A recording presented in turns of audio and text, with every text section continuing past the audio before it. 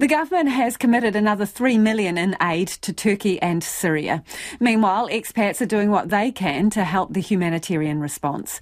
Turkish and Syrian businesses throughout the country are finding their own ways to offer financial support. Louise Tanuth reports. My heart is so hurt now. When they find to alive people, we are very happy, but when they find to someone pass away, we are so sad. It's been an emotional week for Rahan Beshakrak, with news of friends and family that have died in the earthquakes and an anxious wait to hear from others. She owns Alaturka restaurant in Birkenhead.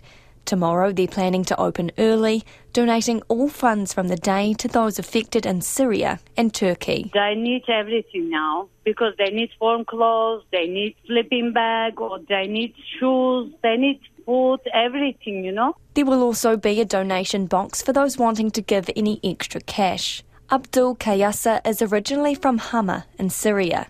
He's got many family members and friends still over there, most of whom are safe but have had to flee their homes. They shifted from their houses to another area, so they moved. They have, especially in Syria, there are a lot of buildings with the high floors, like 4, 3, 4, 5. So the people who are staying in high floors is very risky for them. Now living in Dunedin, he owns a Syrian catering and food truck business, Abdul's Gourmet Foods.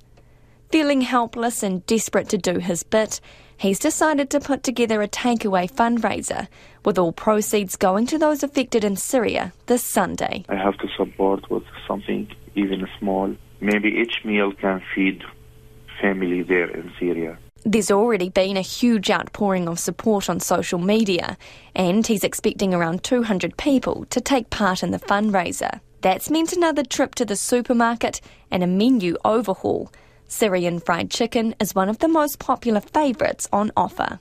Abdul says this is the least he can do. So we have to stand beside them, all the people we love, my relative, my mother, family, friends. We're really sorry about what's happened there. Amir I is a volunteer at the Turkish Society. Almost all of his family are still in Hatay in Turkey. His parents are still alive, but he's lost many cousins, nieces and nephews. The Turkish Society is busy setting up ways New Zealanders can donate. He says they're in talks with the Turkish embassy about what aid is needed, but it's been tricky to find a way to send supplies.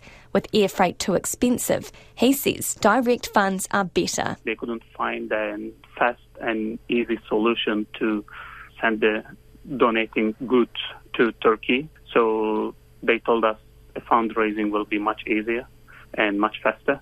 But it's not enough to take his mind off the tragedy back home. We are staying awake all the night. I don't know what to say. It's really tough, and I hope no one will ever experience this kind of things again.